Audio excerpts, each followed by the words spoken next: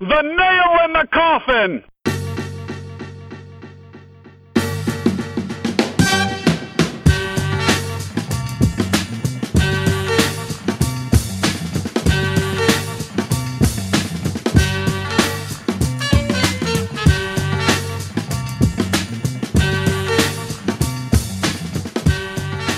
Welcome to The Nail in the Coffin. It's our weekly Cleveland sports podcast. It's Tom Valentino and Travis Yulee. It's Tuesday night, and after weeks, dare I say months of disclaimers like barring unforeseen circumstances or something catastrophic happening, Trav, we can finally just say it. It's Cavs Warriors 3 in the NBA Finals. So many directions for us to go, but I want to start with this. When the Cavs clinched in Boston last Thursday, how did you celebrate, if at all? I stayed up and watched some of the post game, but I didn't really celebrate a whole lot. I mean, like you said, it kind of feels like every week since October we've been saying, all right, well, none of this really matters that much. Let's get to the playoffs. And then once the playoffs started, it became pretty apparent pretty early, I think, that it was going to be the Cavs, and barring one half of basketball against the Spurs, Golden State. So it was more just like as inevitable as it can be, I guess, in sports, because, these things are never guaranteed, but this one sort of seemed to go right by the book so far. So beating Boston was cool. I mean, as a fan, you don't want to take these things for granted because it's still pretty cool, even if just to get to the finals, but that's not really the goal. So it was sort of I wasn't popping bottles or anything. I'll put it that way. I basically, when the final horn sounded on Thursday, I stood up from the couch in my basement and I gave a single fist pump, and I texted my dad and I said, now we go to war. And lunch is on you, right? That's right. Yeah. I still got to wait to cash in my burger and fries at Chase's, but I'm definitely looking forward to that. Cavs made me look good and holding up that. Plenty of breathing room.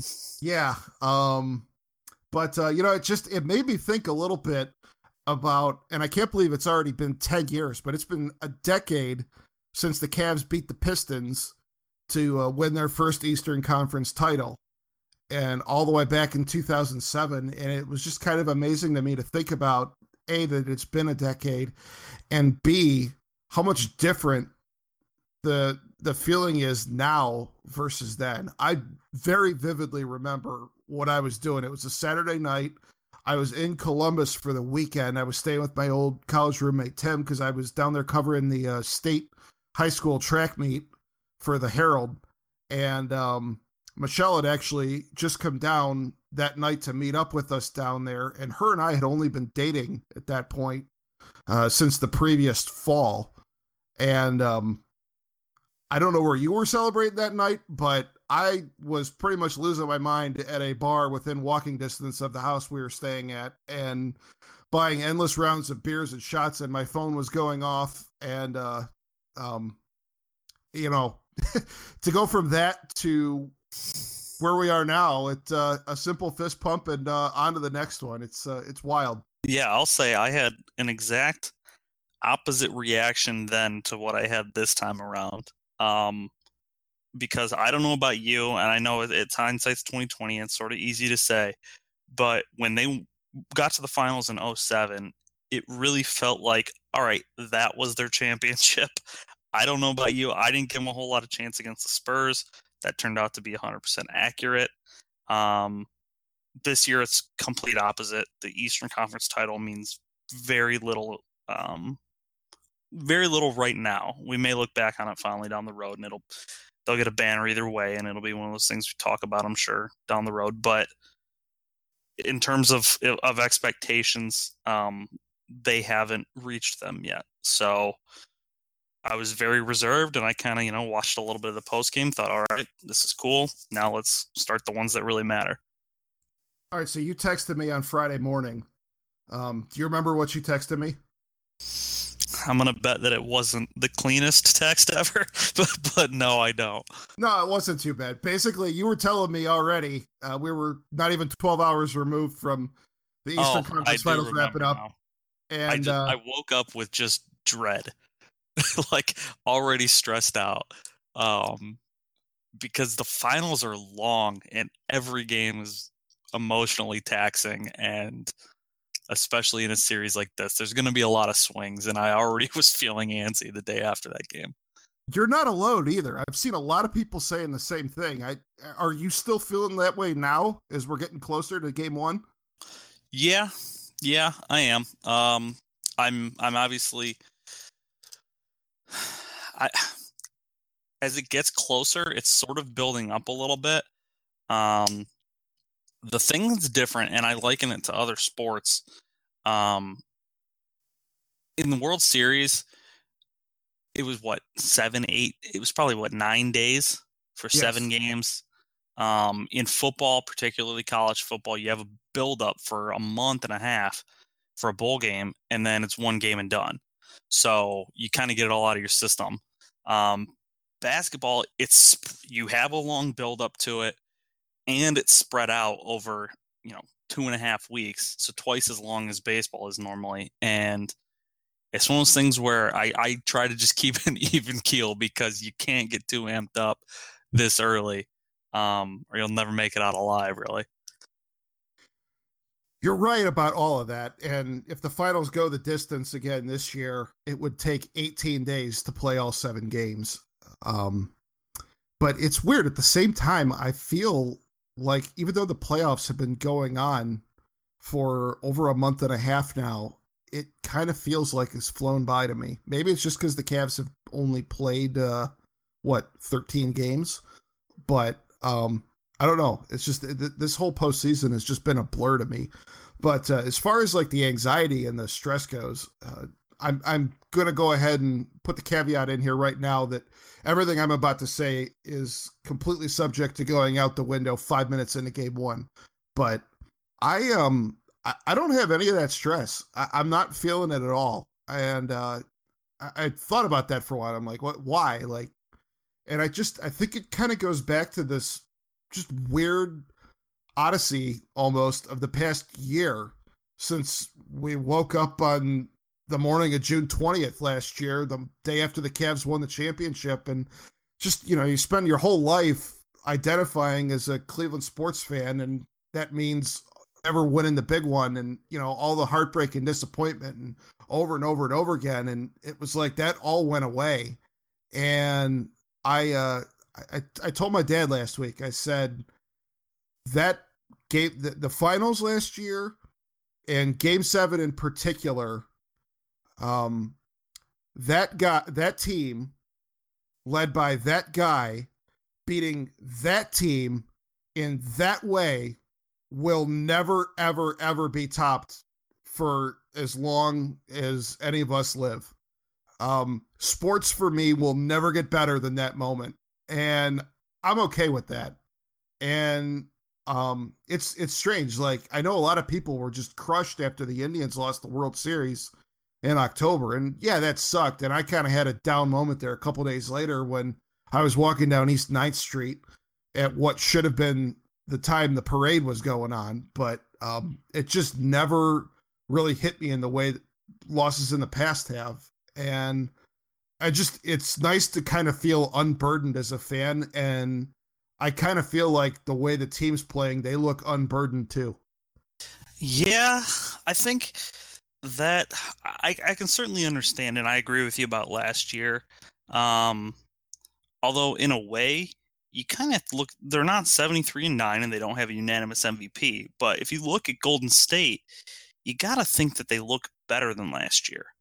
Well, maybe not look better, but they should be better in theory. 73-win team that added Kevin Durant. I would hope they look better. Right. But right. So that's sort of where I look at in terms of, but it's one of those things where, yeah, last year's, I don't know that they're ever going to match last year in terms of how they did it, how much fun it was, the emotion, all that shit. I don't think that'll ever get matched.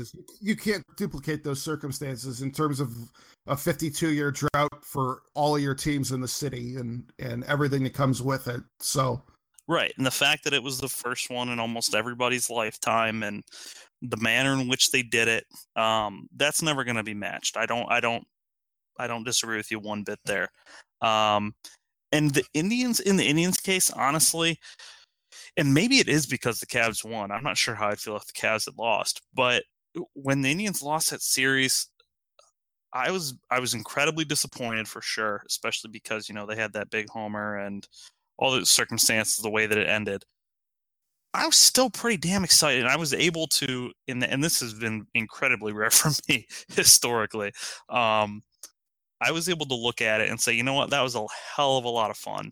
I'd much rather be that team that lost the last game of the season than any of the other, 28 teams that weren't even there.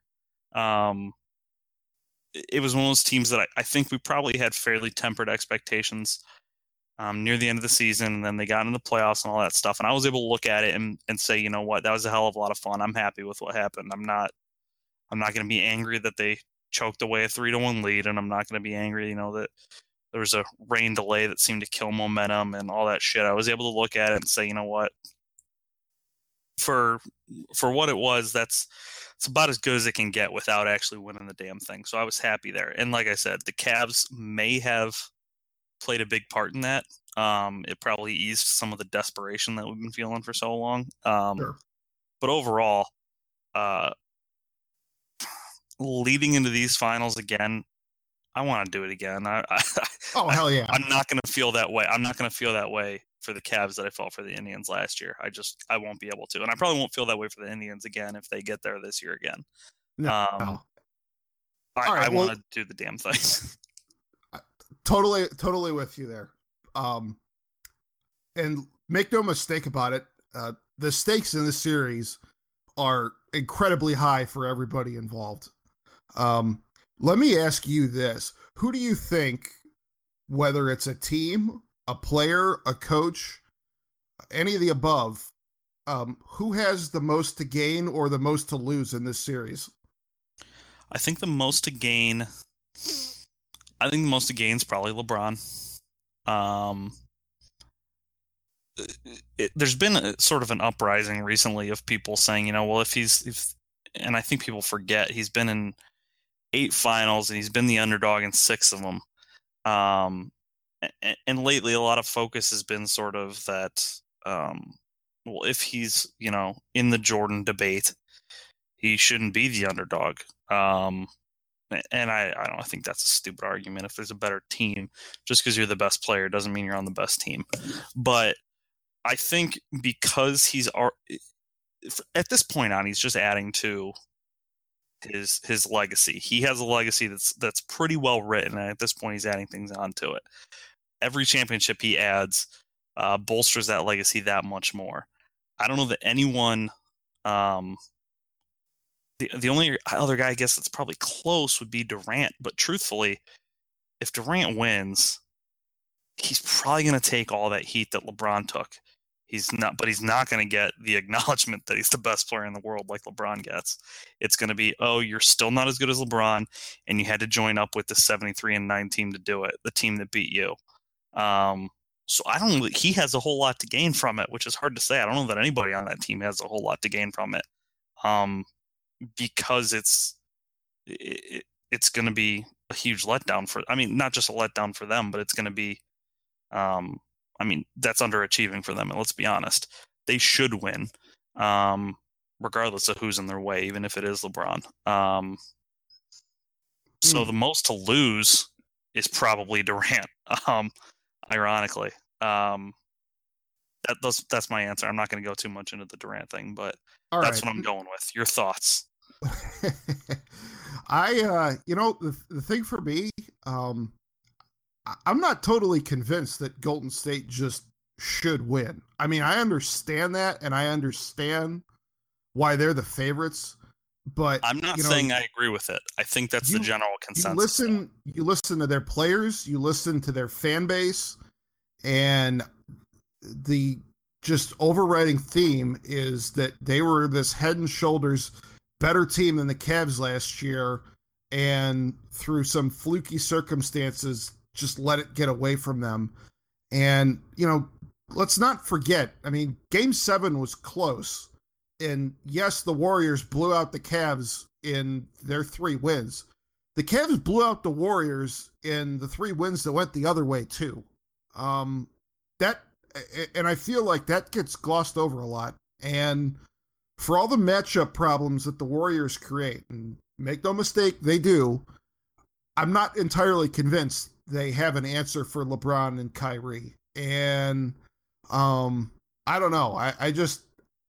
I feel like this is more of this is not as much David and Goliath as it sometimes gets portrayed as. That, I mean, we'll see. It would not shock me if the Cavs get run in 4. It also would not shock me if the Cavs went and won this series 5 games. I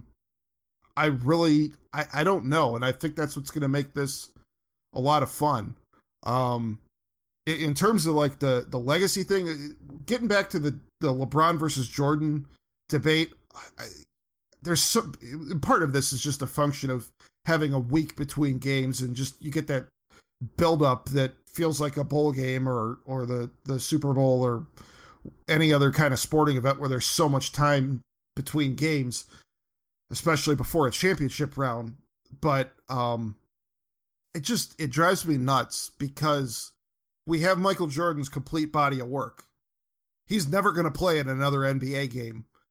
LeBron is still in the prime of his career and is going to keep playing at an extremely high level for years to come. His story is not done being written. And I would not have a baking contest between a completed cake and one that's only been in the oven for 25 minutes. It's just, you can't compare the two. And to try to like position LeBron's accomplishments to this point versus what Michael Jordan did in his entire career, I feel like it's ludicrous. Why do we need to rush that discussion now, first of all? And second of all, even when LeBron does finally finish his career, there's never going to be a right answer to that.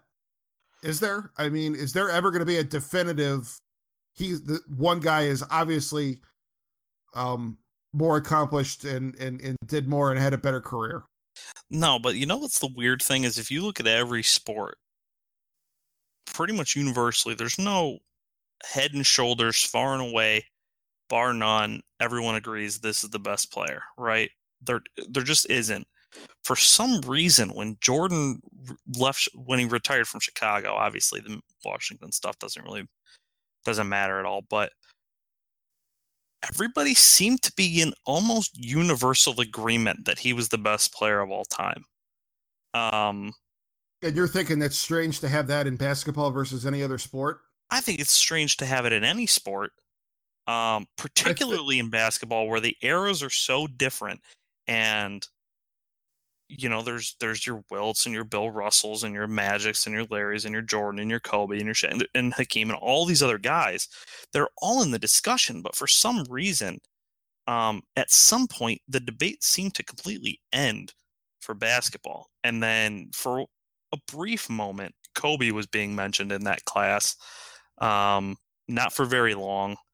And then, for the last 5-6 years, it's been LeBron, and rightfully so, I guess. But I don't get why basketball seems to be the one where everyone thinks Jordan is this head and shoulders clear cut number one. And he's the only one that's even in the discussion. My only theory for that is the reason I think you could try to have that discussion in basketball, even with the differences in style versus generations and just the way the game is played overall. Basketball players at different positions have different responsibilities, but they are the closest in what they do of any of the sports. Yeah, I agree. It's the easiest one to pinpoint an individual's impact, I think. And especially in this era now of like positionless basketball, like one of the biggest things that LeBron has going for him is that he conceivably could guard any of the 5 guys that Golden State's going to throw on the floor at any time. And, if you look at probably football, will. And you're right. He will. Probably will. I will bet in every game at some point he's guarding each position, and that's sort of what he did last year. But continue. But if you look at like baseball, like how do you compare? I don't know, Andrew Miller and Mike Trout. They have completely different jobs. Or in football, Joe Thomas with Tom Brady. Again, it's completely different responsibilities. All right, but all right, here's I'll even complicate it a little bit further. If you sit down with 10 baseball guys and you say, "Tell me the best pitcher of all time," you'll get 7 different answers. Yeah. You do that in football and say, "Give me the best quarterback," you'll probably only get 2 or 3 answers. But still, you're going to get some variety.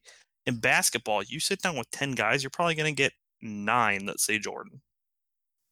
Yeah, I think it's just the culture of the sport and just the way the individual. It is a game that just sets itself up to have great individual performances, and it's a star-driven league, and I just think the nature of the NBA kind of lends itself to having an alpha dog. So, I don't know that we'll see, but you know, if LeBron can pull it off here, and if the Cavs can pull off the back-to-back, and certainly going to add to his mythology. But I don't know what. So wait, you have to answer your own question. Who do you think has the most to lose and gain? I really think there's something. I'm looking at this from the team perspective. As much as we just spent the last 10 minutes talking about Durant and LeBron and what it means for them individually, I really feel like there's going to be something really interesting to come out of this from the team perspective on both sides, because as far and away, is just so much far and away ahead of the field that the Cavs are in the East and Golden State is in the West. I mean, it's not inconceivable that, we're on year 3 of this matchup of the finals, that these teams could meet again in like years 4 and 5. Now, whether that's good or bad for the league, that's probably a discussion we can have later or on another day. But at the same time, like, if you're the Cavs, we kind of touched on this a little bit last week towards the end. There's this cloud kind of hanging over them with David Griffin. And I don't know if you heard, Jason Lloyd was on Bull and Fox a few days ago, and he said that he thinks Griff is gone if the Cavs don't repeat. Yep, I did hear that. And that was sort of a bombshell they slipped in at the end of the interview. And it was kind of just presented as his gut feeling, but at the same time, I think he is as dialed in as anybody who covers the Cavs. And if you just hear some of the other stuff that he's been able to share from behind the scenes at various points from the last few years, especially with how things unraveled with David Blatt, if he's the guy saying that, it kind of concerns me. So, if things, you've got that whole deal to worry about at a later date if you're a Cavs fan after this series wraps up.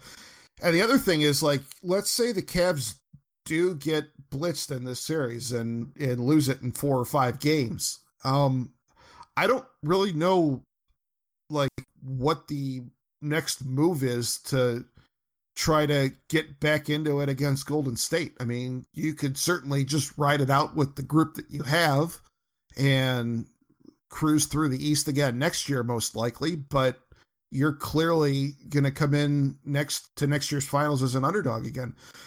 So, if things go horribly wrong for the Cavs in the series, I mean, it could be a little bit more of a stressful summer than we'd like to think about.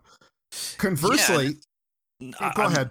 Just to echo what you're saying there, I've thought about that recently. If the Cavs do, if they do falter and they don't win here, what sort of tweaks can they even make? If you're saying they got to catch up to Golden State, I don't know that there's anything they can do.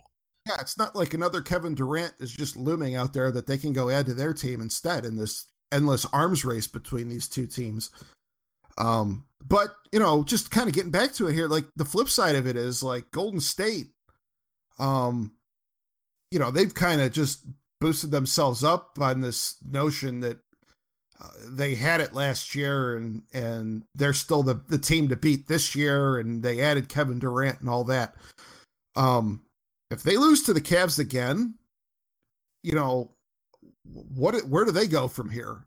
Because one time maybe you could talk yourself into crazy circumstances. Twice, that's a different discussion. Not to mention the fact that we're closing in on a time when Steph Curry is going to be getting paid, and he's not going to be getting the discount that he got the last time because he had all the injuries during his rookie contract. And Kevin Durant's got to get paid. And when those guys get maxed out, you're probably saying goodbye to Iguodala. I don't know. I think Sean Livingston is up sooner than later. And they're already thinner on their bench than they were last year. It's not always entirely accurate to say that that they are just the 73. It's just a straight upgrade of a 73 win team plus Kevin Durant this year. I mean, they did have to shed a lot of their supporting cast in order to make the numbers work on that. So if they have a bad finals here, that's going to be a real stressful situation for them out in the Bay Area. Yeah, and I think but you look at it and there's not a whole lot you'd want to change about the team. But it's hard to say, you can't, I guess and I don't know why I'm bemoaning the subject because fuck them, but if they lose 2 times in a row to a team that, let's be honest, they've got more, they're on paper, they're better. But if they lose to the Cavs twice, there's not many moves that you can really look at though and think of them making and say, oh yeah, that makes them better though. That's the thing. I think there's a certain point, and the Cavs I think are sort of at this point too, where you can't really improve a whole lot.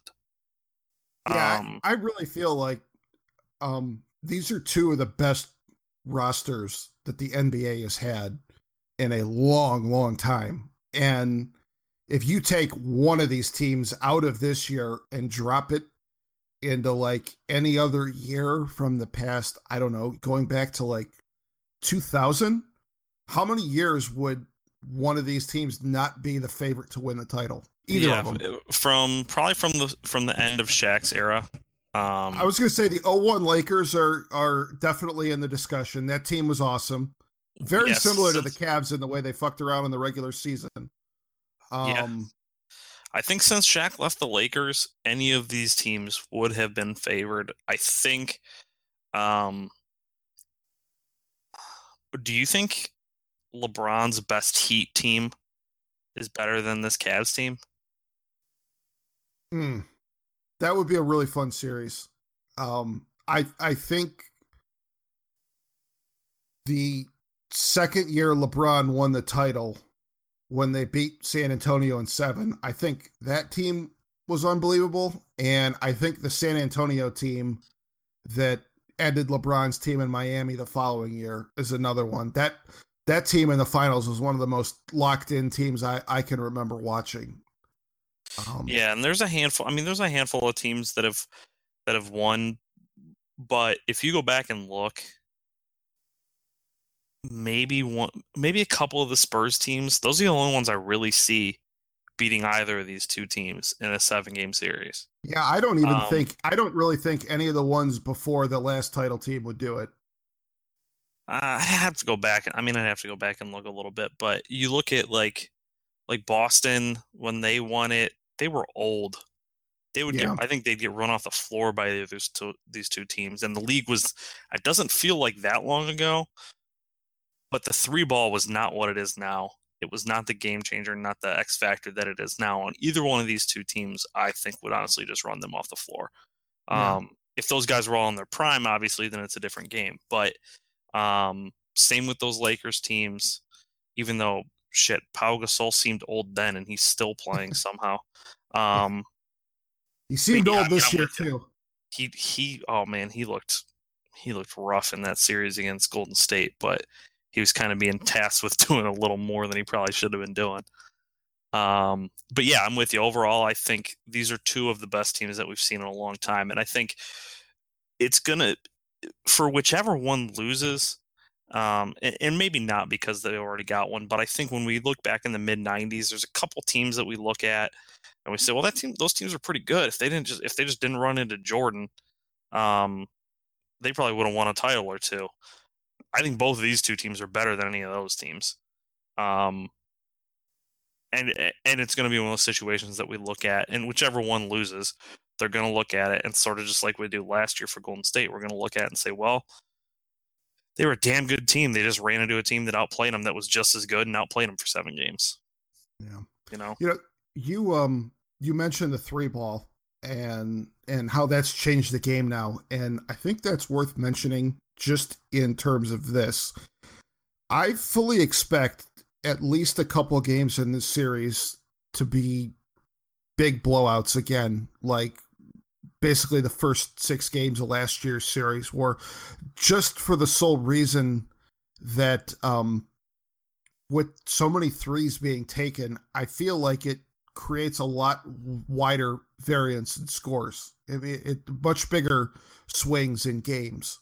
You can shoot yourself back into games and you can shoot yourself out of it. And I think at different times in last year's finals that happened both ways. So, if the Cavs, when they go out to Oakland here for these first 2 games, if they get run out of the gym in one of these first 2, don't panic, because it's entirely possible that they could come back here and do the same thing. That said, I know the Cavs came through even after losing the first 2 games at Golden State last year.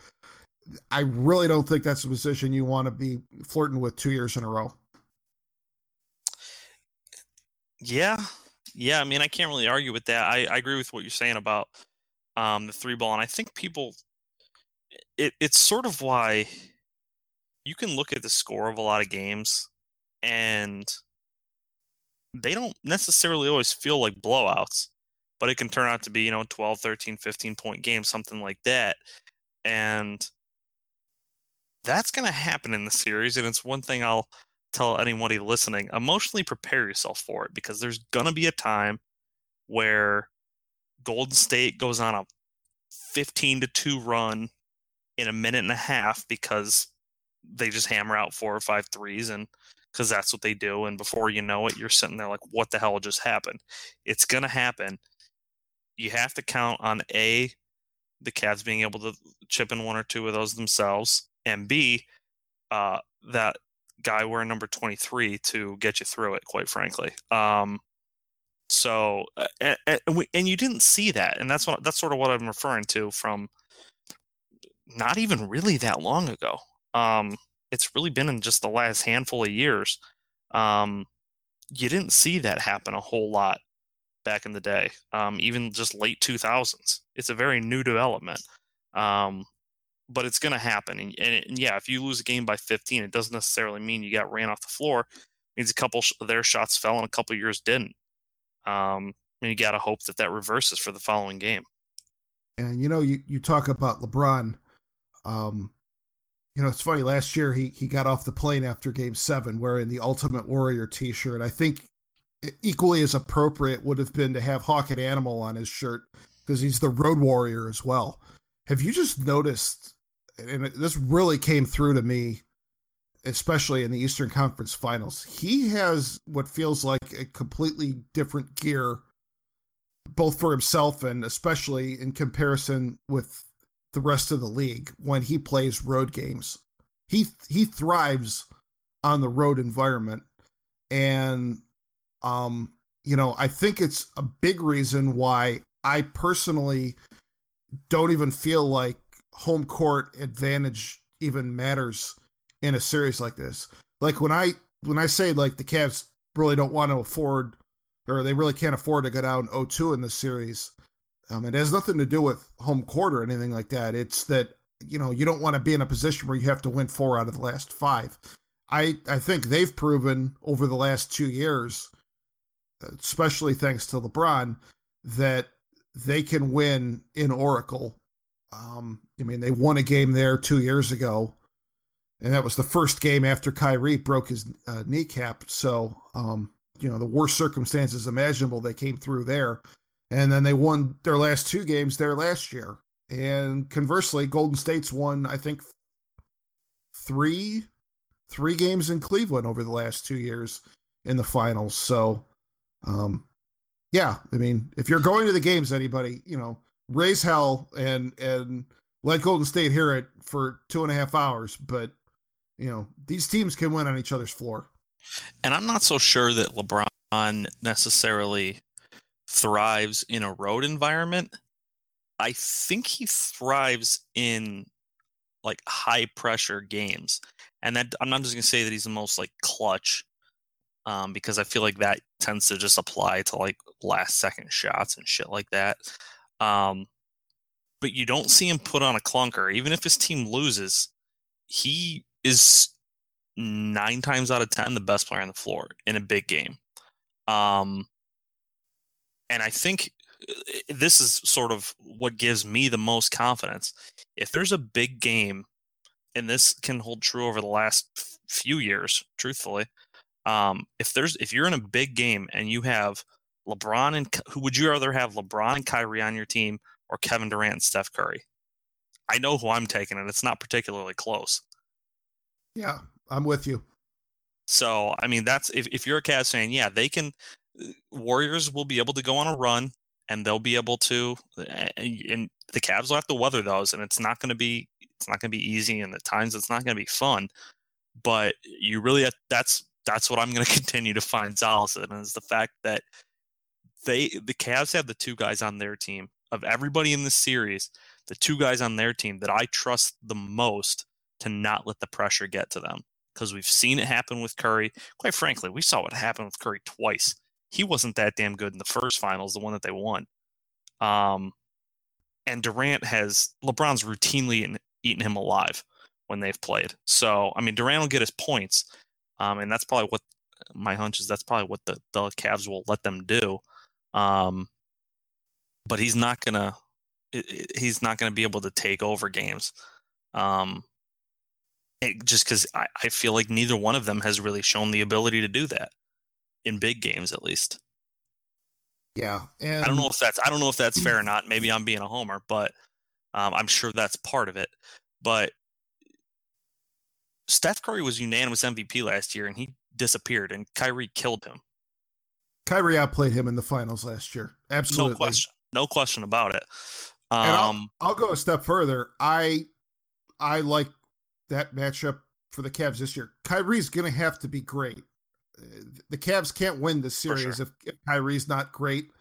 And he's going to have to be great at both ends of the floor, because I think he's going to spend a lot of time guarding Steph. And when the Cavs have been successful against the Warriors over the last couple of years, it has been because they've been able to completely take Steph out of his rhythm and bumping him and chipping at him and running him off screens and being physical. And I think Kyrie in a lot of ways has stepped up to the challenge, and I feel great about his mindset just from what I've seen out of him in the last throughout these playoffs here, especially the later it goes on.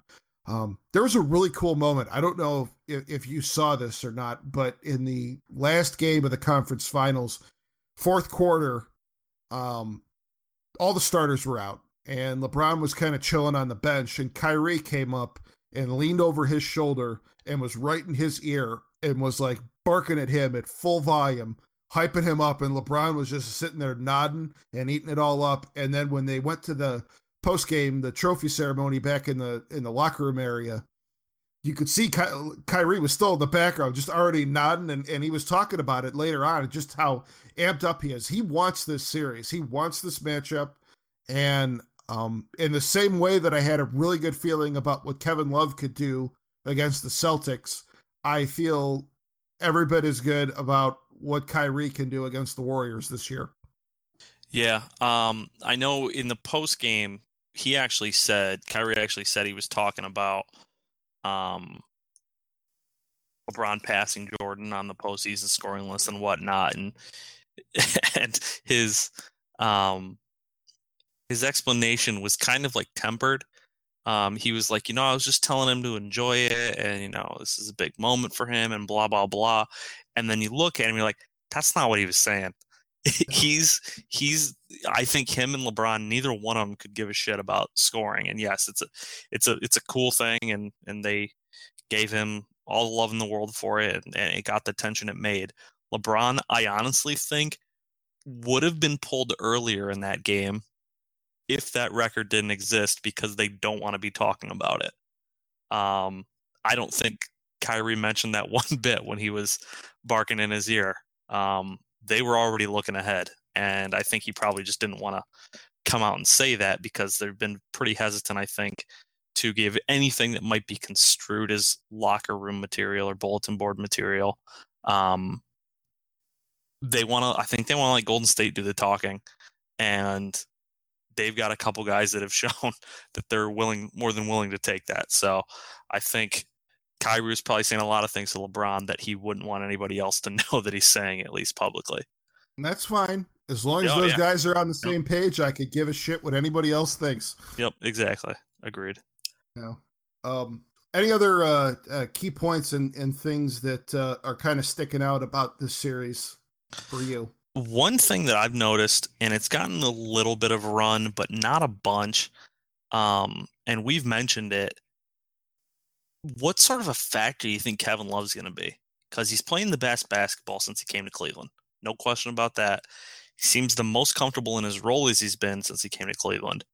But last year in the finals, it just sort of seemed like it wasn't a good matchup for him. I'm not going to say that he played poorly. His numbers obviously didn't look great, but like I said, it wasn't a series where what he was doing last year matched up real well. Do you expect to see them use him more? Do you expect him to play considerably better? What do you think? I think he is going to have a larger role in this series than he did last year, especially given the fact that last year he missed game 3 with the concussion, and I think he at least came off the bench in game 4. He was limited in game 4 because of that. So that right off the bat kind of put him behind the 8 ball in that series. And I think, some of those role player changes that the Warriors have had and just how their personnel looks a little bit different beyond Durant this year, I feel like he's more playable this year, depending on what the Warriors roll out there lineup wise. I don't think Kevin Love's suddenly gonna look against the Warriors like he did against the Celtics. I still think, all things considered, it's still not a great matchup for him, but I think he can be useful.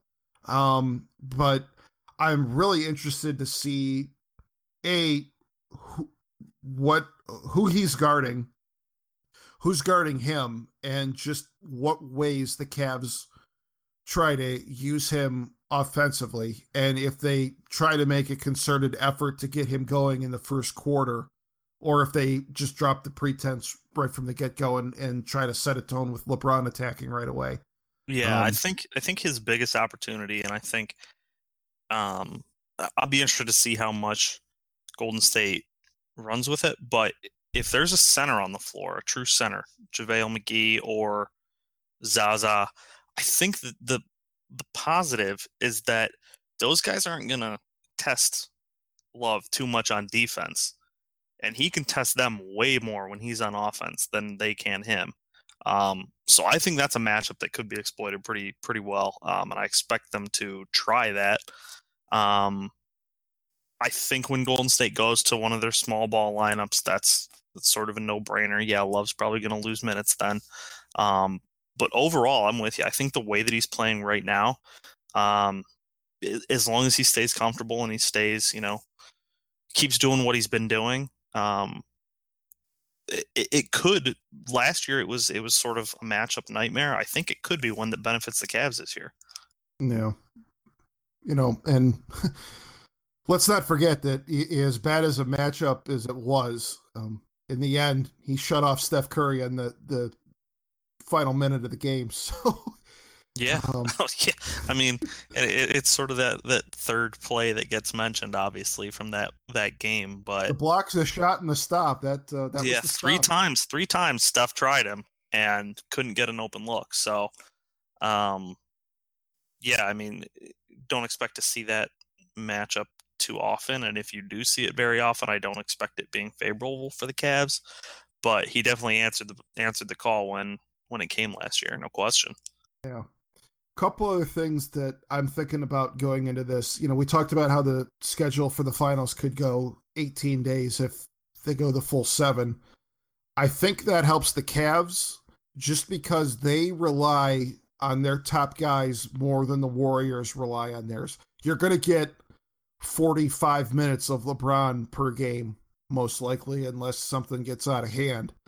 And the Warriors starters are not typically going that long. So I think it's going to really help the Cavs to get that little bit of extra recovery time. The only time every one of these games in the series has 2 days off before it, with the one exception being there's only 1 day off between games 3 and 4 in Cleveland. And that was it's basically the same schedule as last year. And that was the one home game that the Cavs lost last year was game 4. And that was really the only one that I felt like they really looked like they were out of gas down the stretch. And I think, only having that one game to worry about the shorter rest, I think that's a huge benefit for the Cavs.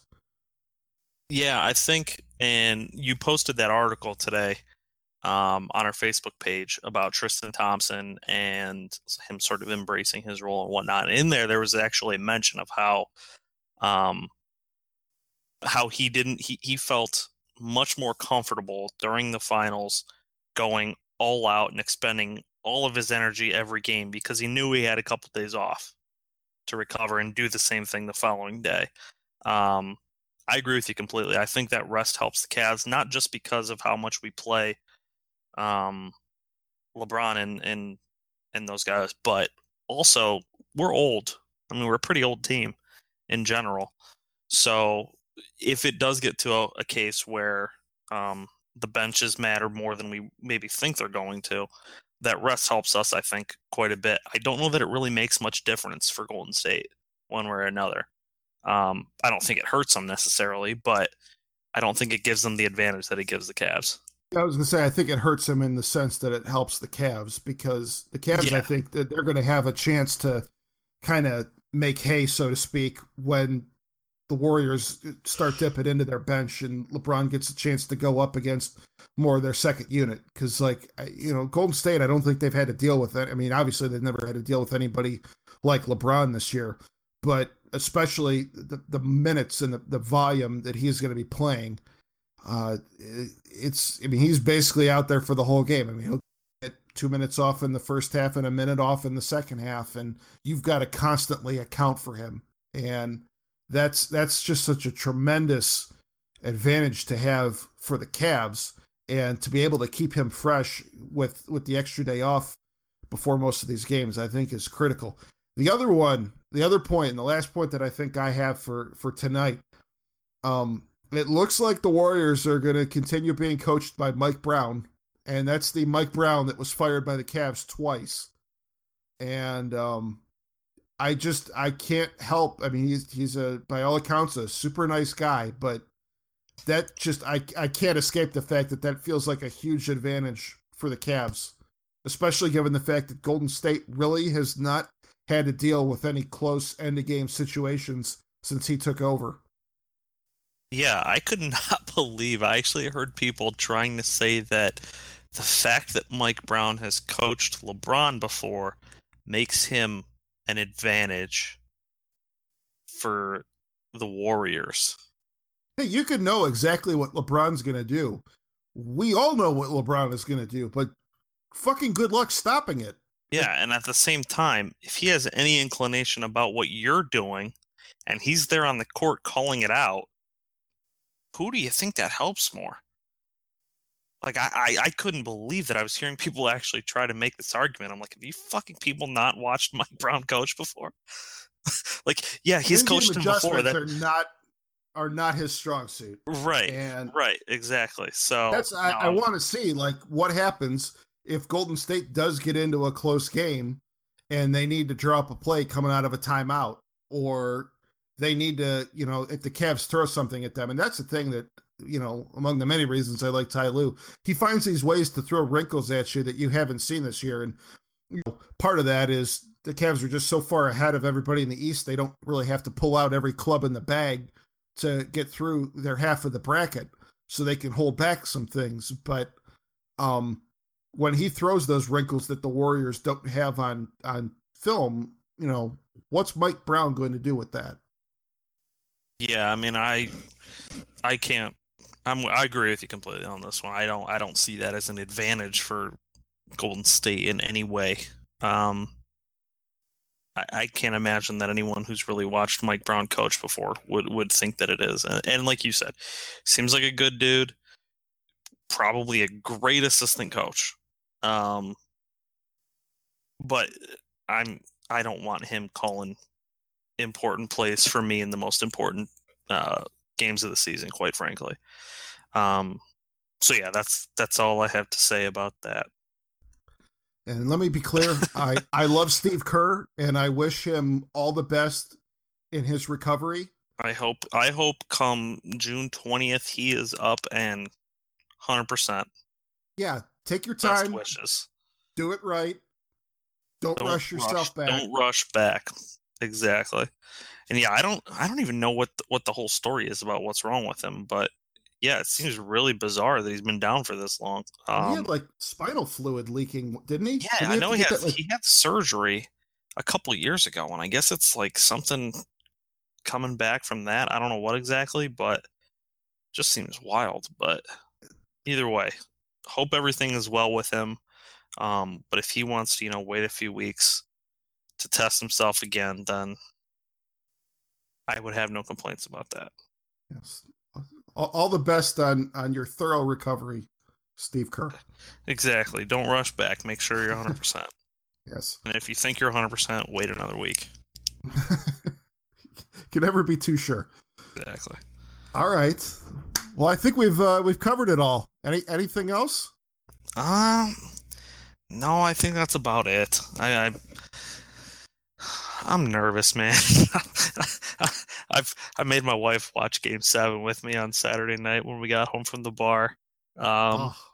She's a saint. She sat there, and not the whole thing, sort of the shortened version, but it's still I want to do that again. It's way more fun. I've got that game saved on my DVR with the do not delete, and on a rainy day, I've been known to break out the last 5 minutes in the post game. Still gets dusty in the room every time. And yeah. No matter what happens in this series, that's never getting taken away. That was a moment that you can never have taken away, and it's as good as it gets. And here's hoping we get something even remotely close to approximating that again this year. Yeah, and it's funny. I'm sitting there watching it, and I know every play that's coming, but I'm still pumping my fist. And there's a play where LeBron misses that little bunny right at the rim. I'm sure you probably know the play I'm talking about, and you're like, how the fuck did you miss? Like, every little play I'm still reacting to, even though I know exactly what happens. You're like whispering the play-by-play under your breath because you know all the calls. Like, he misses that little layup. I'm like, son of a bitch. And then I think it's Iguodala who gets a hand on one that LeBron got to the rim almost again, like two very close shots that most of the time he finishes, but just, it's a game of inches, and for whatever reason he's off by an inch or two, and you're just like, shit. And I remember how mad I was when it happened the first time, and I'm still almost as mad, but I know what's coming. So hopefully we have some more memories like that, and in a few weeks we're doing the same thing we were doing last year. I would love it. That sounds great. So lock in, man. It's going to be a ride. Yeah, it's going to be, like I said, it's going to be a lot of ups and downs, people. Just try to stay even Steven out there, and go Cavs. Damn right. All right, as we get out of here, the usual reminders. If you have not done so already, go subscribe to our show. iPhone users, we are in the podcast app. Android people, we're on Google Play Music. So go subscribe. And while you're at it, go tell your friends to subscribe too. Help us spread the word about the show. And you can always catch up on every one of our past episodes on our website, thenailpodcast.com. And go like our Facebook page, facebook.com/thenailpodcast. We post links to new episodes, all sorts of other good stuff. As Travis mentioned during our show tonight, I posted a link to the Zach Lowe feature on Tristan Thompson today from ESPN.com. I don't know about you, Trev. I love Zach Lowe. He's one of my favorite writers covering the NBA. I think he's one of the best guys covering the league right now. Yeah, absolutely. Knows his stuff really well. Really good article today about Tristan. I know Tristan's one of the guys who doesn't really ever seem to get enough attention or credit for what he does. But you read this article and you'll have a new appreciation for the way Tristan goes about his business and sort of does the dirty work and looks for very little of the recognition. Yeah, good stuff from Zach Lowe. I think I might have to go stake out the queue next week when all the national writers roll in for games 3 and 4 and see if I can go say hi. Or maybe get a restraining order or something. Yeah, whatever works. No big deal. Yeah, so, all right, that'll do it for us. We will be back next week. I'm guessing most likely between games 2 and 3. Does that sound good? That would be what? What day? What day is game Probably 3? Monday or Tuesday next week. Game 3 is All right. next Wednesday. All right, sounds good. Let's do it. All right, there it is. For Travis Julie, I am Tom Valentino. It's been the nail in the coffin, and we will talk to you again soon.